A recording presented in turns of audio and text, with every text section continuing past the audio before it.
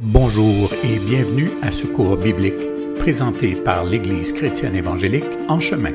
Votre animateur, Réal Gaudreault, pasteur.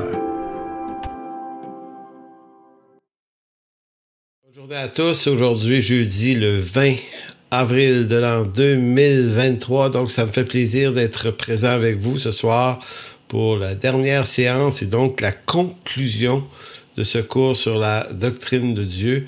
Donc, avant de donner le cours, je vous remercie tous ceux qui ont suivi, tous ceux qui ont partagé, tous ceux qui ont participé directement par des questions. Donc, ce soir, on arrive à la séance 12 et je vais essayer de ramasser pas mal d'affaires, non pas reprendre ce qui a été dit déjà, mais de reprendre les choses, puis de les résumer, puis de les ramener en quelques idées de la plus haute importance, je pense.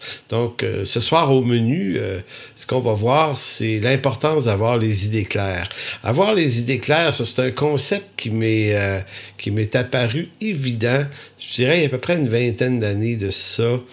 Je m'étais rendu compte que ce qui causait beaucoup de problèmes dans la vie de certains croyants, en rapport avec les décisions qu'ils avaient à prendre, c'était que ils n'avaient pas les idées claires, c'est-à-dire qu'arrivés dans une situation donnée, ils ne savent pas exactement quoi décider, alors que bien souvent, l'Écriture est très, très claire sur ces choses-là. Et c'est là que j'ai commencé à percevoir que une mauvaise connaissance de l'Écriture, comme j'ai déjà dit, ça provoque une connaissance approximative, produit une relation avec Dieu qui est très approximative et ça rend à peu près tout approximatif, les décisions y compris. Donc, on va parler d'avoir les idées claires, c'est-à-dire marcher selon l'esprit, ne consiste pas à marcher à l'aveuglette, ça consiste pas à marcher selon l'émotion du moment, mais marcher selon l'esprit consiste à marcher en obéissance à la volonté de Dieu révélée dans l'Écriture. Donc, pour ceux qui pensent que le Saint-Esprit nous parle autrement que l'Écriture ou nous parle au-delà de l'Écriture, il y a quelque chose ici d'extrêmement trompeur. L'objectif du Saint-Esprit et le ministère du Saint-Esprit, c'est de révéler Christ et les Écritures dans nos vies. Donc, quiconque néglige la parole de Dieu n'aura jamais les idées claires, donc va peut-être pouvoir s'appuyer sur les pseudo-révélations du Saint-Esprit pour justifier des fois des croyances ou des décisions qui même vont aussi loin qu'être en opposition à l'Écriture. Donc, il y a quelque chose qui est très important ce soir avec ce point-là. Deuxième point, mystère de Dieu. Puisque l'homme ne peut saisir la totalité de qui est Dieu dans son essence, évidemment, ce qui est fini, nous, ne peut pas contenir l'infini, Dieu. Bon, il faut donc apprendre à composer avec une part de mystère, c'est-à-dire toutes ces choses qui échappent à notre compréhension en Dieu. Donc, j'ai trouvé intéressant de parler de ça parce que je vais parler de ce qui est clair, de ce qu'on doit connaître, de ce qui est clairement compréhensible, mais à la fois, c'est un fait qu'il y a dans l'Écriture et dans l'expérience de la vie chrétienne des situations qu'on dirait appartenir au mystère, et je vais essayer de montrer un petit peu qu'est-ce que c'est ça. Et le dernier point, comment vivre par la foi lorsque l'œuvre de Dieu semble complètement incompréhensible. Donc, on voit ça dans la Bible, des personnages, des personnes qui sont amenées dans des situations, et si ce n'était pas qu'ils connaissent bien le caractère de Dieu, la circonstance dans laquelle ils se trouvaient leur en aurait pas révélé mieux. Donc, il y a dans la doctrine de Dieu un certain nombre de connaissances importantes et indispensables qui font que cette connaissance devient une lumière sur le sentier, et notamment sur des sentiers très ténébreux dans lesquels on peut se retrouver des fois malgré nous. Et maintenant, qu'est-ce qu'on a? Si on ne reconnaît pas la circonstance, les événements, on ne sait pas qui les envoie, pourquoi c'est là, qu'est-ce qui nous arrive? Vous savez, on tombe dans des affolements terribles. Maintenant, la doctrine de Dieu, la connaissance de la personne de Dieu peut être cette lumière dans ces ténèbres-là, malgré que ces ténèbres-là sont présents quelquefois. Donc, c'est en gros les 3 points ce soir. Donc, commençons maintenant par le premier, qui est avoir les idées claires. Donc, la raison pour laquelle la doctrine de Dieu et tous les points qu'on a vus durant la session, et en passant, on n'a pas tout vu sur la doctrine de Dieu, et immensément d'autres choses à comprendre, mais ce que j'ai voulu faire à travers ce cours-là, c'est comme éveiller notre intérêt pour des détails qui peuvent apparaître plus ou moins sans importance, mais qui sont des éléments de fondation dans notre foi. Et j'ai souvent élevé l'idée qu'il y a des vents contraires qui s'élèvent contre le christianisme en Occident. Et on voit ça de plus en plus, là, d'une année à l'autre, ça s'empire de plus en plus, de telle sorte qu'on se dit, ça va devenir difficile de s'assumer être chrétien publiquement, non pas seulement parce que nos familles pourraient ne pas aimer ça, si c'était juste ça, ça serait pas si pire, mais parce qu'il va peut-être y avoir un prix à payer face à des persécutions potentiellement très proches de nous. Donc, qu'est-ce qui va assumer ou assurer une intelligence et une sagesse dans nos réactions, sinon que d'avoir les idées claires, et la doctrine de Dieu nous les donne, ces idées claires-là. Donc, c'est à ce point important, non pas en vue de faire apparaître, le but, c'est pas de faire apparaître notre connaissance, parce que quand on parle de doctrine de Dieu, on parle de la haute théologie des choses. Donc, est-ce qu'on veut juste connaître ces choses-là pour pouvoir se dire qu'on les connaît ou le dire à d'autres? En fait, pour moi, ça, c'est plus ou moins éphémère. La raison pour laquelle on doit avoir une connaissance plus exhaustive du caractère de Dieu, c'est parce que c'est ça qui va nous donner, et là, je le dis encore, les idées claires au cœur du tumulte. Dans le psaume 36, 8 à 11, il est dit « Combien précieuse ta bonté, ô Éternel! À l'ombre de tes ailes, les fils de l'homme cherchent un refuge. Ils se rassasient de l'abondance de ta maison. Et tu les abreuves au torrent des délices, car auprès de toi est la source de vie. Par ta lumière, nous voyons la lumière. Étends ta bonté sur ceux qui te connaissent et ta justice sur ceux dont le cœur est droit. » Donc, vous avez dans ce psaume, dans ce bout de psaume, 8 à 11, l'étendue comment je vous dirais bien ça? L'étendue d'un discours où il est dit que on trouve refuge chez Dieu. On se rassasie de l'abondance de sa maison. On s'abreuve au torrent de ses délices. C'est lui qui est la source de vie. Et ça se termine, cet énoncé-là, au verset 10.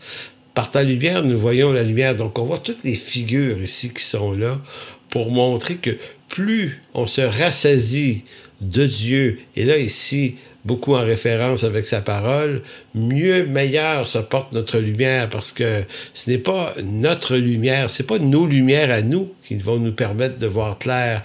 Le psalmiste dit, c'est par ta lumière que nous voyons la lumière.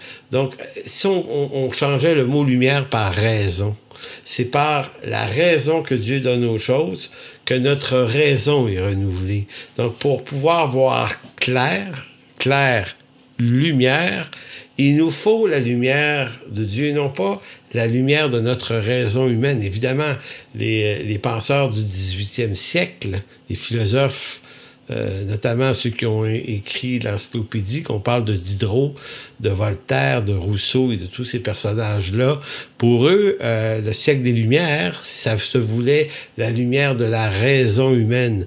Ben, voyez où ce que ça nous mène 3 siècles plus tard, la lumière, la raison de la lumière humaine.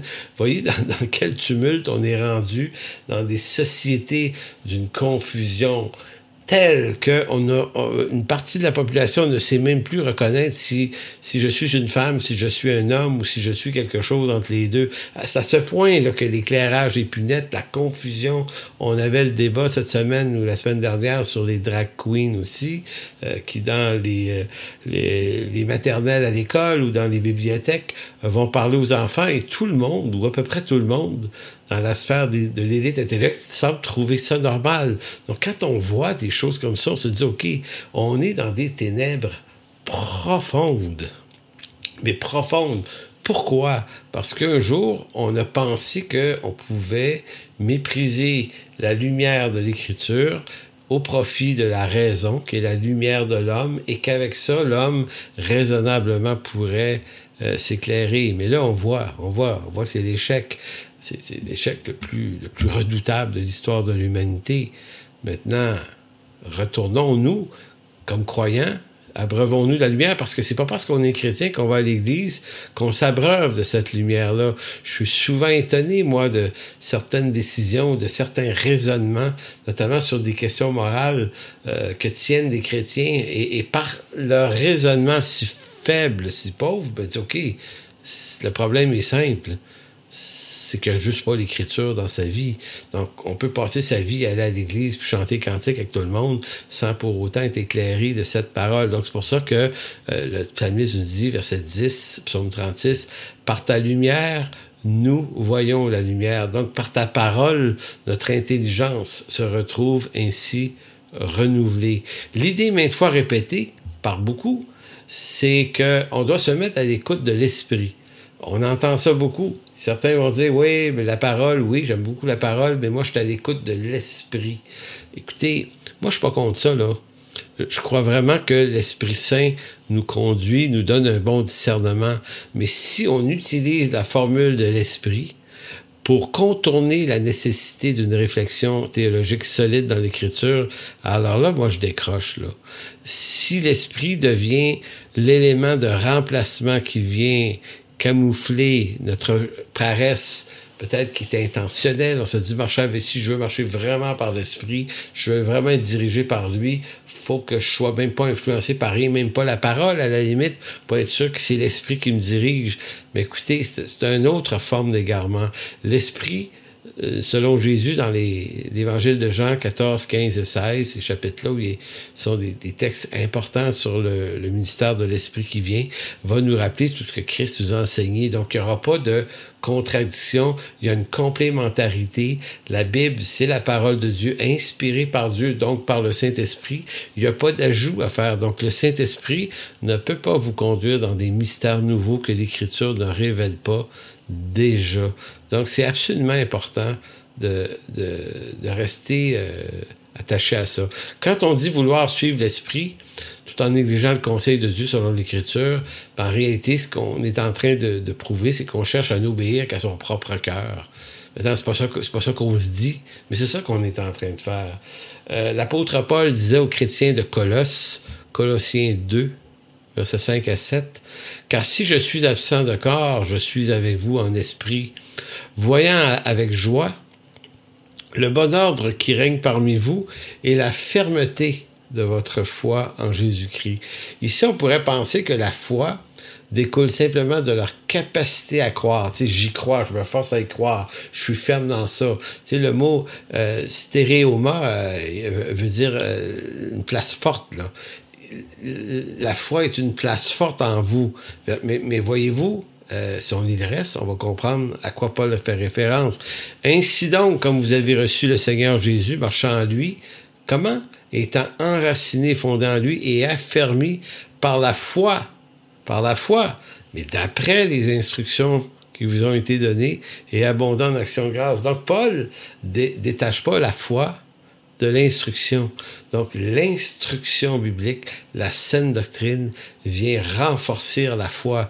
Donc, et toute la vie de l'esprit se vit à travers cette jonction-là, esprit et parole de Dieu. Donc, l'affermissement de la foi ne se construit pas sur des inspirations ou des émotions soudaines qu'on dirait venir de l'esprit, mais selon une instruction qui relève de la transmission de la doctrine de Christ à travers la transmission apostolique. Maintenant, je vais vous donner un exemple de ce que je veux dire là par avoir les idées claires. L'apôtre Paul, dans 2 Timothée, chapitre 2, notamment les versets 3, 4, 5, il va parler du bon soldat qui ne s'encombre pas des choses du monde s'il veut plaire à celui qui l'a enrôlé. Je lis pas le texte, mais je veux juste réutiliser le même exemple. Quand on est dans l'armée, et s'il y a des militaires qui m'écoutent, évidemment, vous allez très bien savoir ce que je m'en vais. Un soldat, c'est pas quelqu'un qui s'enrôle à qui on donne un fusil, puis des bottes, puis un kit vert kaki, puis dit « Bon, ben ça y est, t'es militaire, mets-toi en rang là. » Non, on entraîne le soldat sur des mois et des années même. Parce que on veut créer en lui une série de réflexes conditionnés de telle sorte qu'arriver sur le terrain des opérations militaires, il va savoir quoi faire. Mais il va aussi savoir qu'est-ce qu'on ne doit pas faire. Parce que c'est pas juste « je sais tirer du fusil ». C'est « je sais aussi ne pas tirer du fusil quand c'est pas le temps ». Donc, la carrière de soldat permet d'ajuster tous les réflexes et les réactions en fonction d'un contexte. Il y a plusieurs années, un ami qui s'appelle Serge au Saguenay, qui revenait d'Afghanistan. Il avait été là-bas, puis il était beaucoup marqué, lui, par la guerre là-bas, nous racontait à un moment donné comment ça se passait sur le théâtre des opérations, puis comment on s'organise lorsqu'on est un groupe de militaires qui doivent partir pour une mission très, très, très précise. Le capitaine, ou je ne sais plus comment on appelle l'autorité du petit groupe, là, mais il va nous amener dans une tente, puis là, on va voir des fois une maquette ou une carte, mais souvent une maquette du terrain, où est-ce qu'on s'en va. Et là, il nous explique qu'on va débarquer à tel endroit, 2 jeeps, 3 jeeps, je sais pas. Puis là, il va déjà commencer à expliquer à ses hommes, regarde, quand on va arriver, nous, ce qu'on veut, là, c'est aller chercher tel objet, là, dans telle tente ou dans tel bunker de l'ennemi, là, tu sais.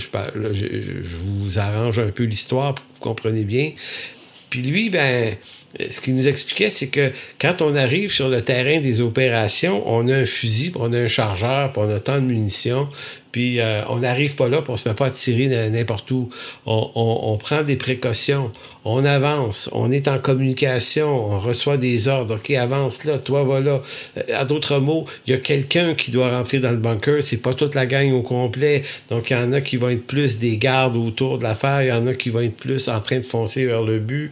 Il y a des ordres qui sont donnés, il y a des opérations, et chaque soldat sait exactement quelle doit être sa réaction avant même qu'un événement arrive. Et j'avais trouvé ça intéressant parce que ce qu'il me disait, lui, il dit, si jamais ça commence à tirer de l'autre côté, il dit, nous, il ne faut pas paniquer, il ne faut pas vider notre chargeur. Parce que c'est ce que l'ennemi voudrait bien. Quand tu es dans le déplacement, il sait que tu n'as pas une caisse de balles avec toi, là. Tu as un peu de munitions. Puis s'il réussit à t'énerver assez pour que tu vides ton chargeur, t'es fini. Donc, il ne faut pas que tu tires toutes tes balles, puis il faut que tu sois stratégique, puis il ne faut pas que tu réagisses trop vite. Puis c'est à ça que ça sert, ta formation. C'est sur le terrain des vaches, tu vas savoir exactement quoi faire, quoi pas faire. Voyez-vous, pourquoi je donne cet exemple-là? Parce que nous, les croyants, si on peut s'appeler des soldats, une armée, on souffre du manque de formation, c'est-à-dire qu'on ne se prépare pas vraiment à rencontrer le théâtre des opérations, le terrain des opérations.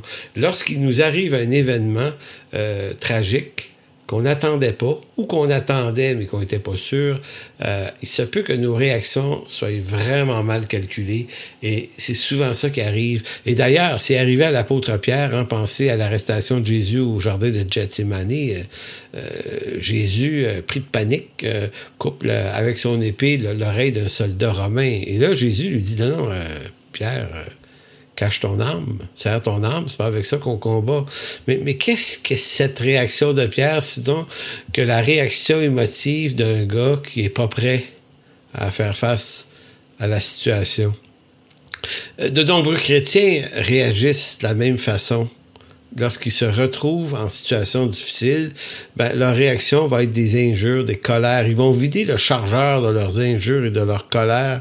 Et moi, j'ai vu ça pendant la pandémie, puis des fois, c'est mon exemple le plus idéal. Vous savez, la pandémie, c'était une drôle d'affaire. T'sais, à question à savoir si à tort ou à raison, la pandémie fut si grave que ça. Est-ce qu'à tort ou à raison, les vaccins ont été si bons que ça? Donc, à tort ou à raison, là, et j'avais cette discussion-là avec 2 frères aujourd'hui, les prochains mois, puis les prochaines années vont nous en dire beaucoup plus long sur le vrai, le faux, puis on va peut-être tomber en bas de nos chaises puis se rendre compte qu'il y avait plus de manipulation ou moins de part et d'autre. Donc, mais le problème, c'est que ça s'appelle un tumulte. C'est un moment où il manque de clarté, puis c'est difficile de savoir comment réagir. Maintenant, moi, ce que je conseillais aux gens autour de moi, restez calme. Restez calme et raisonnable. On va obéir aux autorités gouvernementales, même si on n'est pas tout à fait certain que les restrictions sont justes, mais on va juste apprendre à faire confiance à Dieu malgré qu'on est sûr de rien. Et la chose qu'on fera pas, c'est injurier les personnes en autorité et encore moins de mélanger ça avec de la prophétie biblique pour tenter de faire dire quelque chose à cette affaire-là qui était déjà extrêmement confuse. Donc, beaucoup de croyants n'ont pas su garder leur noblesse. Et d'ailleurs, ils sont encore en colère aujourd'hui, puis ça les lâche pas, là, puis ça continue, puis on alimente cette affaire-là. Alors que moi, je dis souvent à des gens, écoute, ton appel puis ta mission, là, c'est pas d'enquêter. Je dis pas que c'est pas intéressant de comprendre ce qui s'est passé avec plus d'exactitude, mais si c'est pour allumer ta colère encore aujourd'hui, arrête.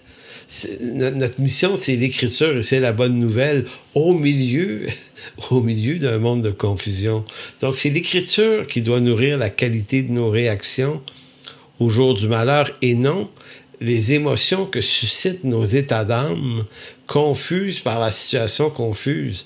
Donc, comme le militaire, il se peut que le briefing qu'il y a eu avant de partir, qu'on ait prévu à peu près comment ça allait se passer, il se peut qu'arriver sur le terrain des opérations, eh bien, ça se passe pas tout à fait comme ça. Il y a plein de situations imprévisibles.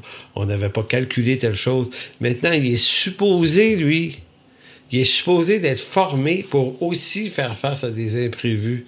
Maintenant, le cours que j'ai donné cette session-ci m'est utile à moi en premier, évidemment, mais ça a réellement ce but-là, se donner de la formation, de la compréhension de qui est le Seigneur Jésus-Christ, de telle sorte qu'arriver au cœur des incertitudes tumultueuses, les épaisses ténèbres qui nous entourent des fois et de plus en plus dans le siècle présent, nous soyons capables de rester tranquille.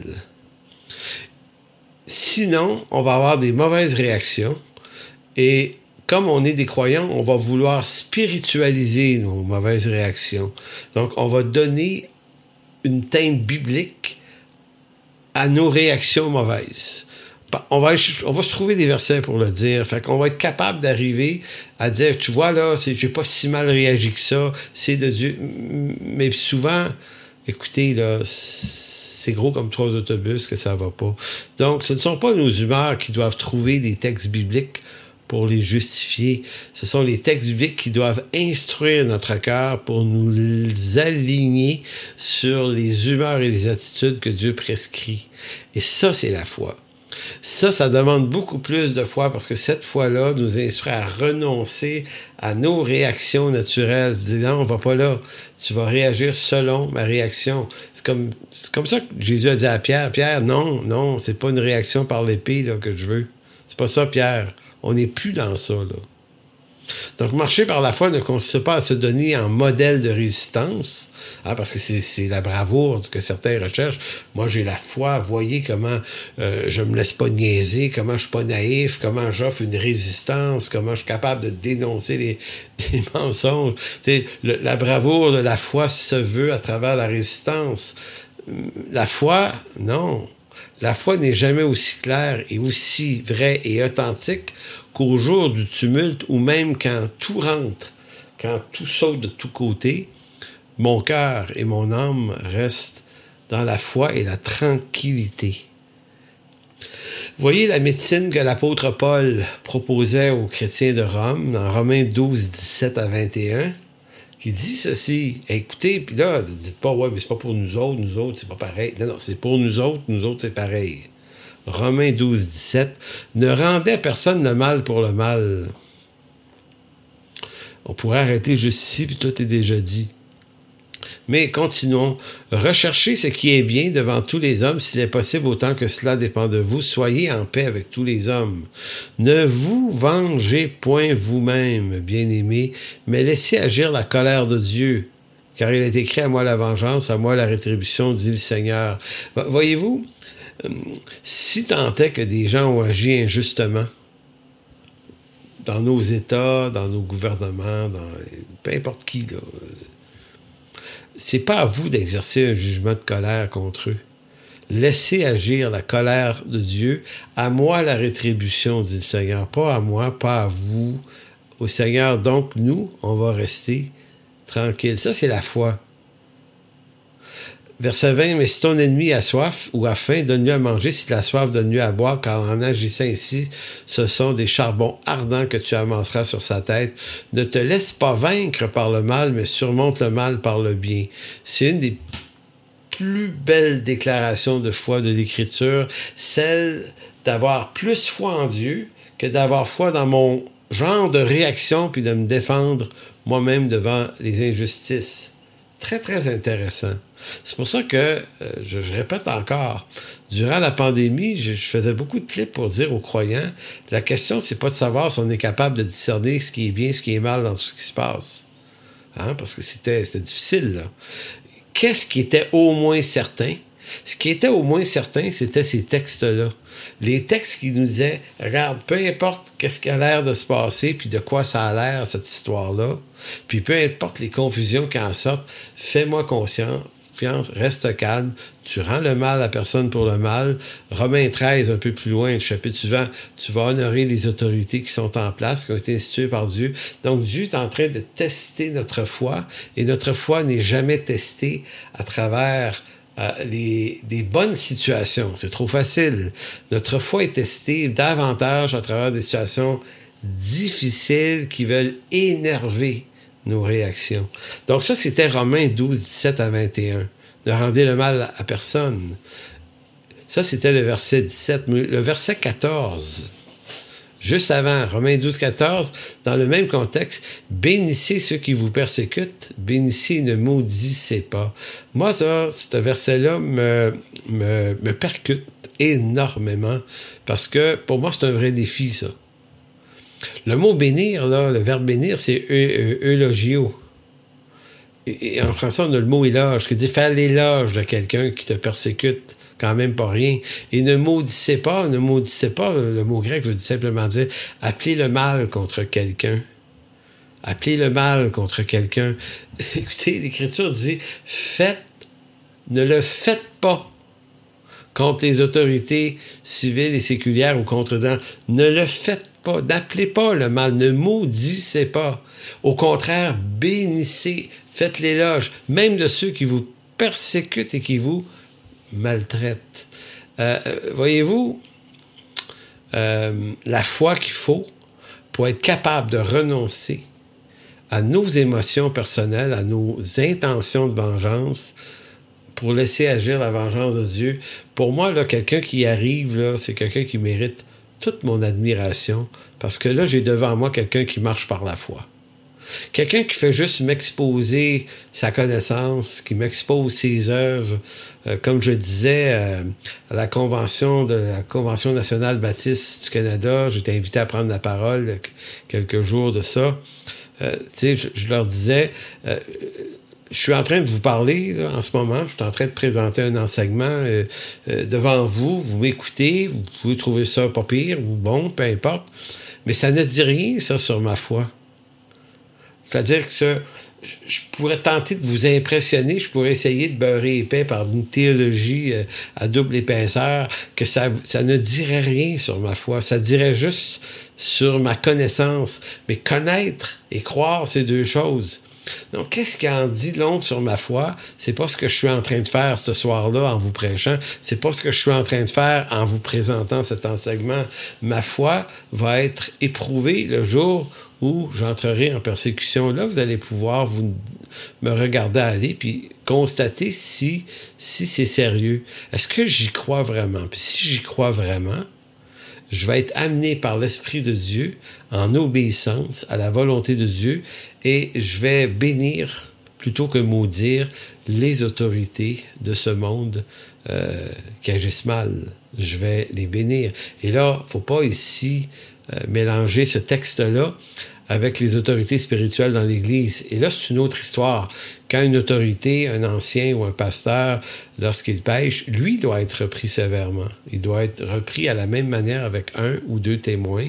Et ainsi de suite. Là, ici, on est dans une autre réalité. Mais ces textes-là de Romains 12 et 13 sont écrits dans leur relation avec les autorités civiles. Donc, vous voyez, avoir les idées claires, comme un soldat, être prêt à intervenir à la manière du capitaine qui est Jésus-Christ, qui lui nous dit « serre ton épée, mon chum, c'est pas avec ça qu'on va combattre maintenant. Donc ça, c'est le premier point ce soir. Le deuxième, mystère de Dieu. Bon, d'une part, je viens de vous dire l'importance d'avoir les idées claires sur tout ce qui peut être clair et compris selon l'Écriture. Et d'autre part, et c'est pas un paradoxe, il nous faut apprendre à rester prudent sur tout ce qui n'est pas toujours clair. Parce qu'il y a des circonstances qui sont pas claires et il y a des éléments de nature théologique qui ne sont pas clairs. C'est comme ça. Deutéronome 29 nous dira « Les choses cachées sont à l'Éternel, notre Dieu. Les choses révélées sont à nous et à nos enfants en perpétuité afin que nous mettions en pratique toutes les paroles de cette loi. » Donc, en d'autres mots, ce que le texte de Moïse nous dit ici, il y a des choses cachées. Bon, on peut difficilement les mettre en pratique, elles sont cachées. Mais il y a des choses révélées. Et ces choses-là, c'est afin qu'on nous les mettions en pratique. Donc, ça signifie encore, il faut au moins avoir les idées claires pour ce qui est clair. Maintenant, pour ce qui est moins clair, on va apprendre à habiter ce que j'appellerais ici le mystère. Donc, l'Écriture contient un certain nombre de mystères, c'est-à-dire des vérités concernant Dieu et sa création que l'homme ne peut pas maîtriser dans toutes les dimensions de son étendue. Parce qu'on est des êtres finis, on a de la finitude, le péché nous a réduits encore davantage dans notre finitude, et Dieu est infini. Donc, il y a des vérités qu'on ne peut pas capter pleinement. La Trinité, c'en est une, ça. Hein? La Trinité, à la fois trois personnes, mais un seul Dieu.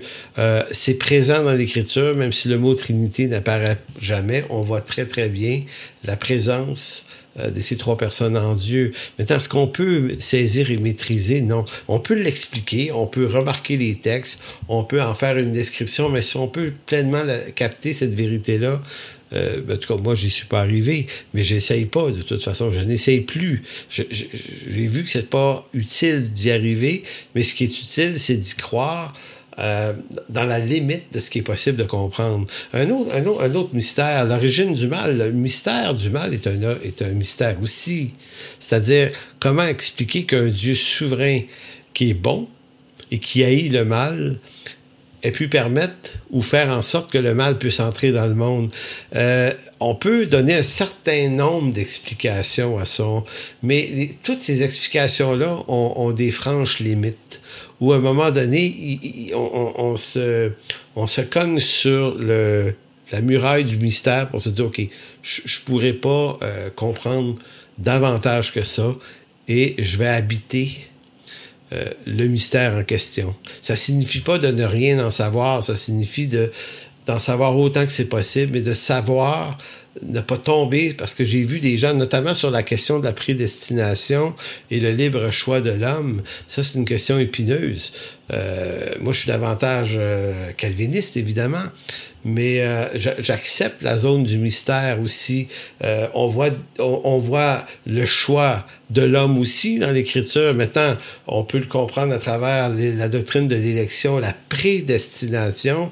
Évidemment, c'est pas trop difficile, mais n'empêche que si on prend la somme des textes pour ou contre, on peut être capable, en tout cas c'est mon cas, moi je suis capable d'habiter le mystère, de pas tout à fait être sûr sur tous les points. Donc je peux pas dire, moi, c'est pas que j'ai pas voulu, j'ai pas essayé, j'aurais pu décider de dire, OK, moi là, je colmate la brèche, il y en a plus de problème, j'ai plus aucune réflexion là-dessus.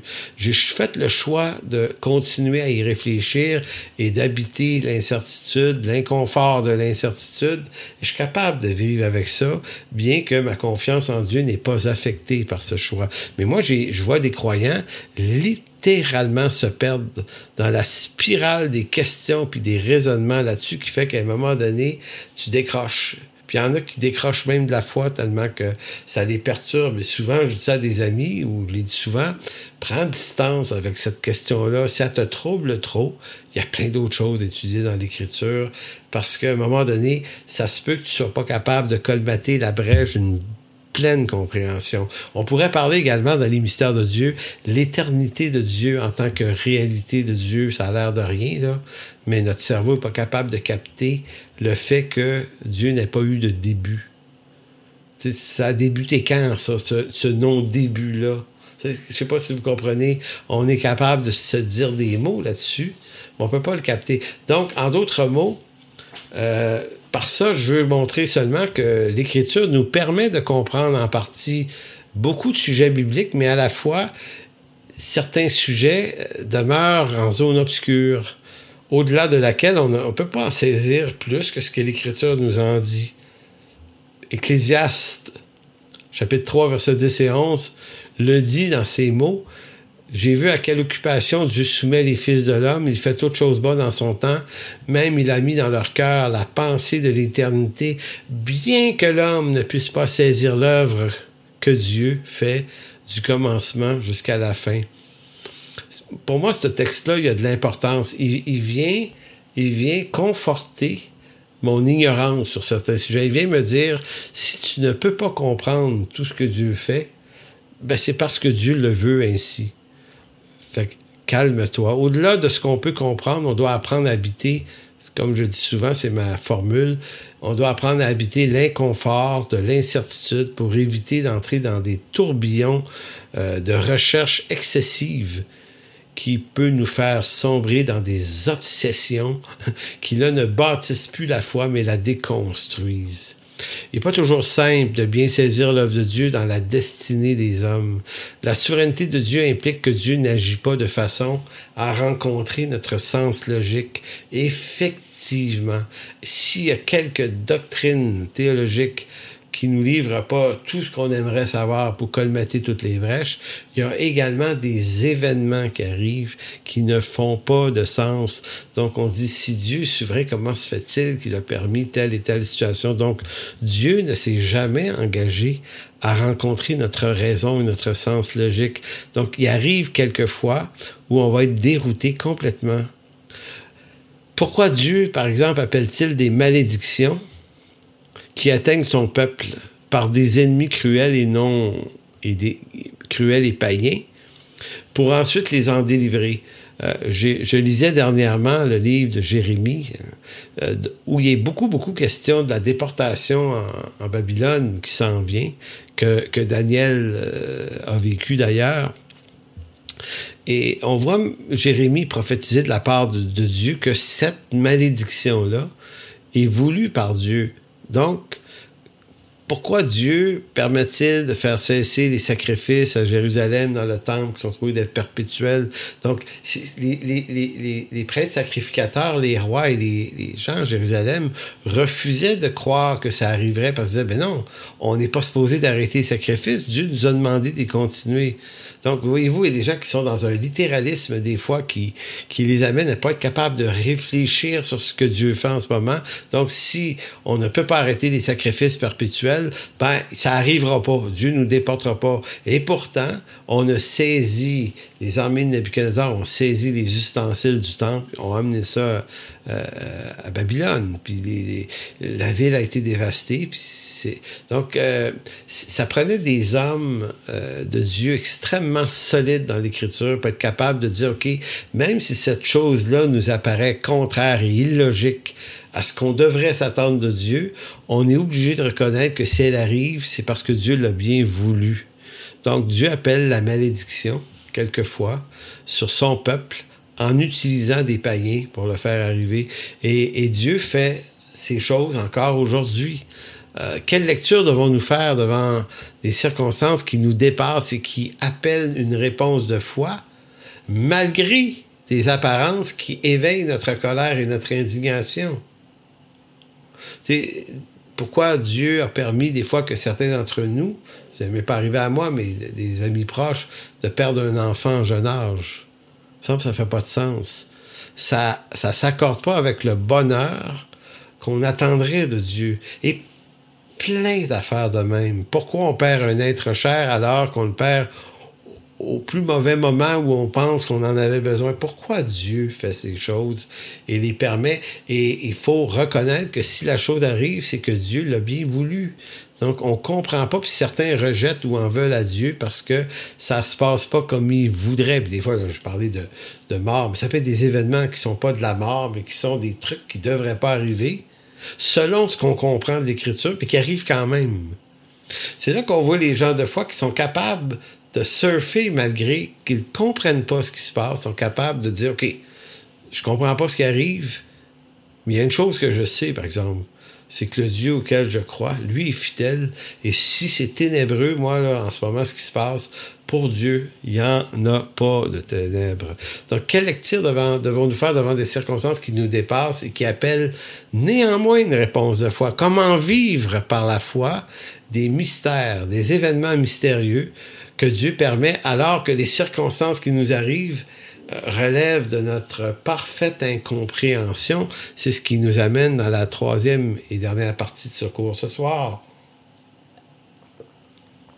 Comment vivre dans les mystères de Dieu? Ici, ce ne sera pas comment vivre les mystères de Dieu au sens des théologies et certaines doctrines qu'on ne comprend pas pleinement, mais aussi plus sur le plan événementiel, ce qui se passe. Donc, comment marcher par la foi et faire confiance au Seigneur quand ce qui arrive ne semble pas être sous le contrôle de Dieu? Et ça, c'est quelque chose. On se dit, Seigneur, il n'est pas supposé d'arriver ça. As-tu perdu le contrôle? Voyez-vous comment le prophète Daniel, qui est mon préféré, je pense, ces temps-ci, a pu rester tranquille dans son esprit lors de la déportation des Juifs à Babylone. Comment cet homme-là a pu persévérer dans la classe et la noblesse qui l'habitent, alors qu'arrivé à Jérusalem, comme il fait partie des sages qui résident à Babylone, Nabuchodonosor avait demandé aux satrapes et ses serviteurs d'interpeller tous les jeunes gens, les jeunes hommes, d'une grande intelligence de tous les peuples conquis. Il voulait les avoir à sa cour. Et évidemment, Daniel était un des plus prodigieux. Maintenant, Daniel aurait pu dire, moi, je veux rien savoir. C'est un païen. Il a attaqué notre ville. Il l'a mis à feu et à sang. Il a tué des centaines de milliers de personnes. Moi, là, pensez-vous que je vais m'abaisser, là, à aller servir un gars de même? Pas en tout, il n'y en a pas question, tu sais. Moi, je résiste, je suis un résistant. C'est des corrompus, faut les... Non, Daniel n'a pas cette réaction-là. C'est fascinant, là. Écoutez, c'est déroutant. Il n'y a pas cette réaction-là. Lorsque vient le moment de lire les songes, on voit ça dans Daniel chapitre 2, tournez pas là, mais lorsque Nabuchodonosor a un songe, il demande aux astrologues du royaume de lui interpréter le songe. Évidemment, chacun lui dit, oui, mais au roi, dis-nous le songe et nous te livrerons l'interprétation. Et lui, qui n'est pas bête du tout, se dit, non, vous êtes des charlatans. Donc moi, je veux avoir affaire à quelqu'un qui est vraiment, vraiment animé des esprits des dieux et qui est capable à qui Dieu va révéler le songe et son interprétation. On trouve personne, tout le monde est condamné à mort. Daniel se lève, se dit, moi, je sers le Dieu qui peut me donner cette capacité-là. Donc, il dit au roi, donne-moi le temps d'aller voir mon Dieu. Je vais essayer de voir c'est quoi le songe, puis je te reviens avec une interprétation. Écoutez, c'est quelque chose, cette affaire-là. Et quand Daniel revient, le fait qu'il ait pu donner le songe et son interprétation, Daniel va avoir sauvé la vie de tous les imposteurs et les astrologues du royaume. Il y a quelque chose de rédempteur dans son attitude. Il y a quelque chose qui est du domaine de la bienveillance, même envers ses ennemis. Déjà, il va bénir et non maudire. C'est ça qu'il va faire. Donc, si vous voulez savoir ce que voulait dire Daniel, Romains 12, 14, qui disait « Bénissez ceux qui vous persécutent, bénissez et ne maudissez pas ». Si vous voulez comprendre ce que ça veut dire, allez lire tout le livre de Daniel et vous allez voir l'exemple, l'opération de ce que c'est ça dans la vie d'un homme. L'exemple de Daniel est sans doute le plus pertinent de toute l'Écriture, car nous voyons en lui un modèle de foi, de noblesse et d'élégance dans ses réactions face à des rois extrêmement corrompus, mais très corrompus. Écoutez, quand on parle de Darius au chapitre 6, qui couchait continuellement avec de nombreuses concubines différentes à chaque nuit, on n'avait pas affaire à un prince moral ici. Et pourtant, Daniel gardait envers lui toute la dignité en l'appelant « Ô roi, vis éternellement ». Et même si Daniel ne saisit pas, lui, pleinement, pourquoi Pourquoi je suis ici, moi, en Babylonie? Pourquoi on est là? Pourquoi le massacre à Jérusalem? Qu'est-ce qui se passe? Donc, si Daniel ne saisit pas pleinement pourquoi il se retrouve coincé dans des temples et des châteaux de païens à Babylone, il y a une chose que Daniel sait, c'est qu'il sait que son Dieu est souverain. En fait, Daniel, même si Daniel ne comprend pas la circonstance, Daniel connaît qui est Dieu, et parce qu'il connaît le caractère de Dieu, il est capable de se faire une lumière dans les ténèbres qui sont là. Daniel 2, 19, avant que Daniel ne lise toute la question de que veut dire le songe, verset 19 va dire « Alors le secret fut révélé à Daniel, le secret du songe, dans une vision pendant la nuit. Et Daniel bénit le Dieu des cieux. Daniel prit la parole et dit, et écoutez bien ce qu'il dit là, béni soit le nom de Dieu, d'éternité en éternité. À lui appartiennent la sagesse et la force. C'est lui qui change les temps et les circonstances, qui renverse et qui établit les rois, qui donne la sagesse aux sages et la science à ceux qui ont de l'intelligence. Il révèle ce qui est profond et caché. Il connaît ce qui est dans les ténèbres et la lumière demeure avec lui. » Je ne sais pas si vous voyez l'ensemble de ce que Daniel sait. Donc, pourquoi je vous lis ce texte-là? C'est parce que je présume que Daniel n'est pas très sûr des raisons pourquoi il est à Jérusalem. Bon, il peut comprendre qu'il y a un jugement de Dieu, là, il n'est pas fou. Sauf que c'est dans Daniel 9, et là je ne lis pas Daniel 9, que Daniel va dire au Seigneur, en lisant le livre de Jérémie, c'est là que j'ai compris qu'on était ici pour 70 ans, c'est là que j'ai compris pour quelle raison tu nous envoies ici, et quel est le temps avec lequel, la durée du temps avec lequel ce jugement-là. Donc Daniel a compris plus tard pourquoi il était à Babylone. Mais il n'a pas attendu d'avoir tout compris pour vivre dans la dignité et le respect des gens païens avec qui il est. Donc, ce que Daniel connaît de Dieu relève de 6 principes. Si on décortique Daniel 2, 19 à 22, Daniel sait ceci de Dieu. Il va dire, je sais que c'est à lui qu'appartient la sagesse et la force. Je sais que c'est Dieu qui change les temps et les circonstances, qui change, donc qui fait ce qu'il veut avec les circonstances. Donc, je suis dans une circonstance que j'aime pas. Les circonstances, il les a changées, on est ici, il peut les changer encore, donc c'est à Dieu qu'appartient la capacité de changer les temps et les circonstances. C'est lui qui renverse et qui établit les rois. Évidemment, Daniel va connaître, je crois, une succession de 3 rois. 2 vont être renversés pendant sa période à Babylone. Donc, c'est lui qui renverse et qui établit les rois. Pour nous, les présidents, les premiers ministres, et ainsi de suite. C'est pour ça que quand Trump a perdu les élections, il fallait se calmer. C'est Dieu qui élève, c'est Dieu qui rabaisse. L'autre point que Daniel comprenait, d'après ce texte, c'est Dieu qui donne la sagesse aux sages et la science à ceux qui ont de l'intelligence. Autre chose, c'est lui qui révèle ce qui est profond et caché. Et dernier point, c'est lui qui connaît ce qui est dans les ténèbres et la lumière demeure avec lui. Donc, Daniel, je répète ça au risque d'avoir l'air d'exagérer, Daniel ne sait peut-être pas exactement pourquoi il se trouve à Babylone, mais il sait qui est celui qui a voulu que ça arrive. C'est ce Dieu à qui appartient toutes ces choses. Donc, Daniel ne sait peut-être pas pourquoi Dieu permet qu'il soit coincé à Babylone à servir des rois païens et cruels, mais il connaît son Dieu et malgré la confusion du moment, il a les idées claires. Donc, vous voyez, quand tout à l'heure on a commencé sur cette idée, avoir les idées claires, si Daniel avait ignoré ces 6 principes, il n'aurait pas eu les réactions de noblesse et de qualité qu'il a eues avec ces hommes-là. Mais parce qu'il savait déjà comment réagir, il a eu les idées claires et il a pris les bonnes décisions. Non seulement Daniel sait que son Dieu est souverain, qu'il élève et qu'il renverse les rois, qu'il change les temps et les circonstances, mais qui plus est, le témoignage qu'il est de la richesse spirituelle va tellement impressionner Nebuchadnezzar que Nebuchadnezzar va être amené à connaître, lui, le Dieu des cieux.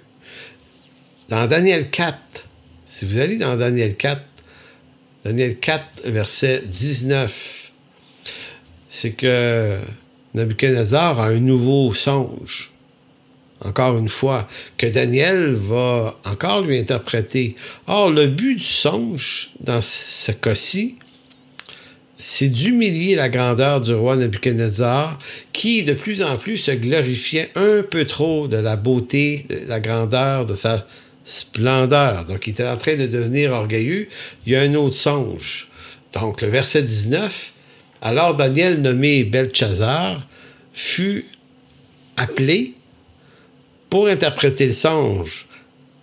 Maintenant qu'il connaît le songe, il est écrit, « Il fut un moment stupéfait, et ses pensées se troublaient. Le roi reprit, il dit, Beltchazzar, que le songe et l'explication ne te troublent point. Et Beltchazzar répondit, écoutez bien la phrase remplie de noblesse et de respect. Beltchazzar répondit, mon Seigneur, que le songe soit pour tes ennemis et son explication pour tes adversaires. » C'est incroyable. Daniel sait que le songe s'adresse au roi, mais il y a cette espèce de noblesse devant le roi pour dire « J'espère que c'est pour tes ennemis. J'aimerais que ça soit pour tes adversaires, ce songe. Mais voici, l'arbre que tu as vu et qui était devenu grand et fort, dont la cime s'élevait jusqu'aux cieux et qu'on voyait de tous les points de la terre. » Bon, puis là, après ça, il va y expliquer des choses sur qu'est-ce qui est l'arbre. Et là, je vous passe des descriptions des versets 21 à 32, pour pas tout vous lire le texte. Et rebondissons au verset 33 du même chapitre 4. Verset 33, « Au même instant, la parole s'accomplit. » Nabuchodonosor, en fait, ce qui était prophétisé de lui, dans ce songe-là, c'est qu'il allait tomber pour un certain temps. Donc, au même instant, la parole s'accomplit sur Nebuchadnezzar. Il fut chassé du milieu des hommes. Il mangeant de l'herbe comme les bœufs, son corps fut trempé dans la rosée du ciel jusqu'à ses cheveux crussent comme des plumes, les plumes des aigles, et ses ongles comme ceux des oiseaux. Après le temps marqué, moi, Nebuchadnezzar, écoutez bien, je levai les yeux vers le ciel et la raison me revint. Je bénis le Très-Haut, j'ai loué et glorifié celui qui vit éternellement, celui dont la domination est une domination éternelle et dont le règne subsiste de génération en génération. Tous les habitants de la terre ne sont à ses yeux que néant. Il agit comme il lui plaît avec l'armée des cieux et les habitants de la terre.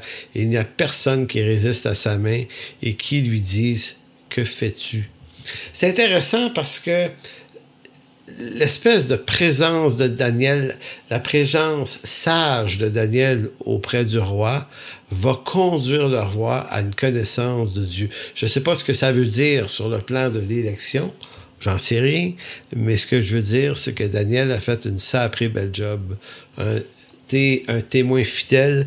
Et si un homme dont on doit s'inspirer dans les vents contraires qui s'en viennent, dans n'importe quelle circonstance ou des persécutions, qu'elles soient graves, plus graves ou moins graves, si on veut s'inspirer de quelqu'un, inspirons-nous de Daniel, qui, je crois, est aussi l'inspiration de Paul, parce que Paul connaît très bien l'histoire de Daniel, là, et quand Paul va dire « bénissez, ne maudissez pas », j'ai presque envie, moi, je suis pas sûr complètement, mais je sens qu'il y a du Daniel dans la tête de Paul sur cette affaire-là. Donc, quelle leçon devons-nous tirer de cette histoire? Ben, c'est que même si tout ce qui se produit autour de nous échappe complètement à notre contrôle, échappe complètement à notre compréhension, même si Dieu ne semble plus en contrôle de toutes ces choses qui arrivent, ce qui doit rester clair dans notre cœur et notre esprit, c'est que Dieu demeure souverain tout le temps. Donc, on ne voit pas pourquoi ni comment les choses arrivent, ni vers quoi elles culmineront, mais on peut au moins avoir cette lumière. Dieu est souverain, je reste tranquille. Conclusion, j'ai donné ce cours, la doctrine de Dieu, dans le but d'ouvrir une réflexion biblique sur la grandeur de Dieu ou du Dieu que nous servons en vue de se préparer bibliquement à faire face au vent contraire qui se lève contre l'Église et la foi chrétienne en Occident. J'ai pas donné de conseils sur comment résister, parce que l'Écriture n'en donne pas. Mais j'ai donné des conseils, j'ai voulu donner un cours qui nourrit le conseil de Dieu pour comment on va apprendre à résister, mais dans la foi, à bénir et non maudire. À l'exemple du prophète Daniel, j'ai voulu montrer que la qualité de nos réactions face à un monde de plus en plus violent contre le christianisme notre réaction devrait être à la hauteur de cet homme, de ces hommes même que je pourrais dire, qui nous montrent comment on doit se comporter dans de telles circonstances. Si vous désirez plutôt résister et renverser les rois corrompus, souverainement placés par Dieu, alors vous devrez rendre compte à Dieu qui jamais ne vous a demandé de le faire, ni jamais ne vous demanderait de vous engager dans des manœuvres charnelles et adamiques comme celle-là. L'apôtre Pierre avait clairement pris position sur cette affaire en disant « Honorez tout le monde, aimez les frères, craignez Dieu et honorez le roi ». 1 Pierre 2,17. L'apôtre Paul avait dit « Bénissez ceux qui vous persécutent, bénissez et ne maudissez pas ». Romains 12,14. 12-14. Et je termine sur le psaume 139, 2-6. Tu sais quand je m'assis, tu sais quand je me lève, tu pénètres de loin ma pensée. Tu sais quand je marche et quand je me couche, et tu pénètres toutes mes voies, car la parole n'est pas encore sur ma langue, que déjà éternelle. Tu la connais entièrement, tu m'entoures par derrière, par devant, et tu mets ta main sur moi. Une science aussi merveilleuse est au-dessus de ma portée. Elle est trop élevée pour que je puisse la saisir. Donc voilà, c'est ainsi que se termine cette 12e séance de ce cours. C'est par cette 12e séance que se termine la session. Donc, un grand merci à tous ceux qui ont été là, en espérant que ça ait pu être utile, que ça ait pu peut-être vous ouvrir des avenues, vous donner envie de vous procurer des bons ouvrages de théologie, aller voir vos pasteurs dans les librairies chrétiennes. Commencez à lire des choses qui vont nourrir votre connaissance, qui vont bâtir des fondements sous vos pieds, de telle sorte que devant les vents contraires, vous allez avoir de la résistance et non pas seulement de la méfiance. Donc, Seigneur, merci. Merci de bénir tous ceux qui se sont donnés pour mission d'entendre ces 12 séances. Merci que tu puisses, par cette parole qui est ta parole, et par ton esprit, agir dans les cœurs, agir de telle façon qu'on puisse grandir tous dans la foi pour faire face à ces années peut-être difficiles qui s'en viennent. Parce que, Seigneur, tu es un Dieu souverain et gracieux et bon. Et Seigneur, si tu nous accompagnes dans l'abondance, quelquefois, dans la liberté, dans les avantages d'un monde qui pouvait nous donner tous les avantages qu'on pouvait apprécier, tu es aussi Dieu quand tu permets des moments moins évidents, plus difficiles. Tu ne changes pas, Seigneur. Et ça, Seigneur, c'est notre plus grand confort, c'est notre plus grande certitude, c'est notre plus grand repos. Alors, merci dans ton précieux nom, Jésus. Amen. Pour toute information, n'hésitez pas à communiquer avec nous à info@église-en-chemin.com.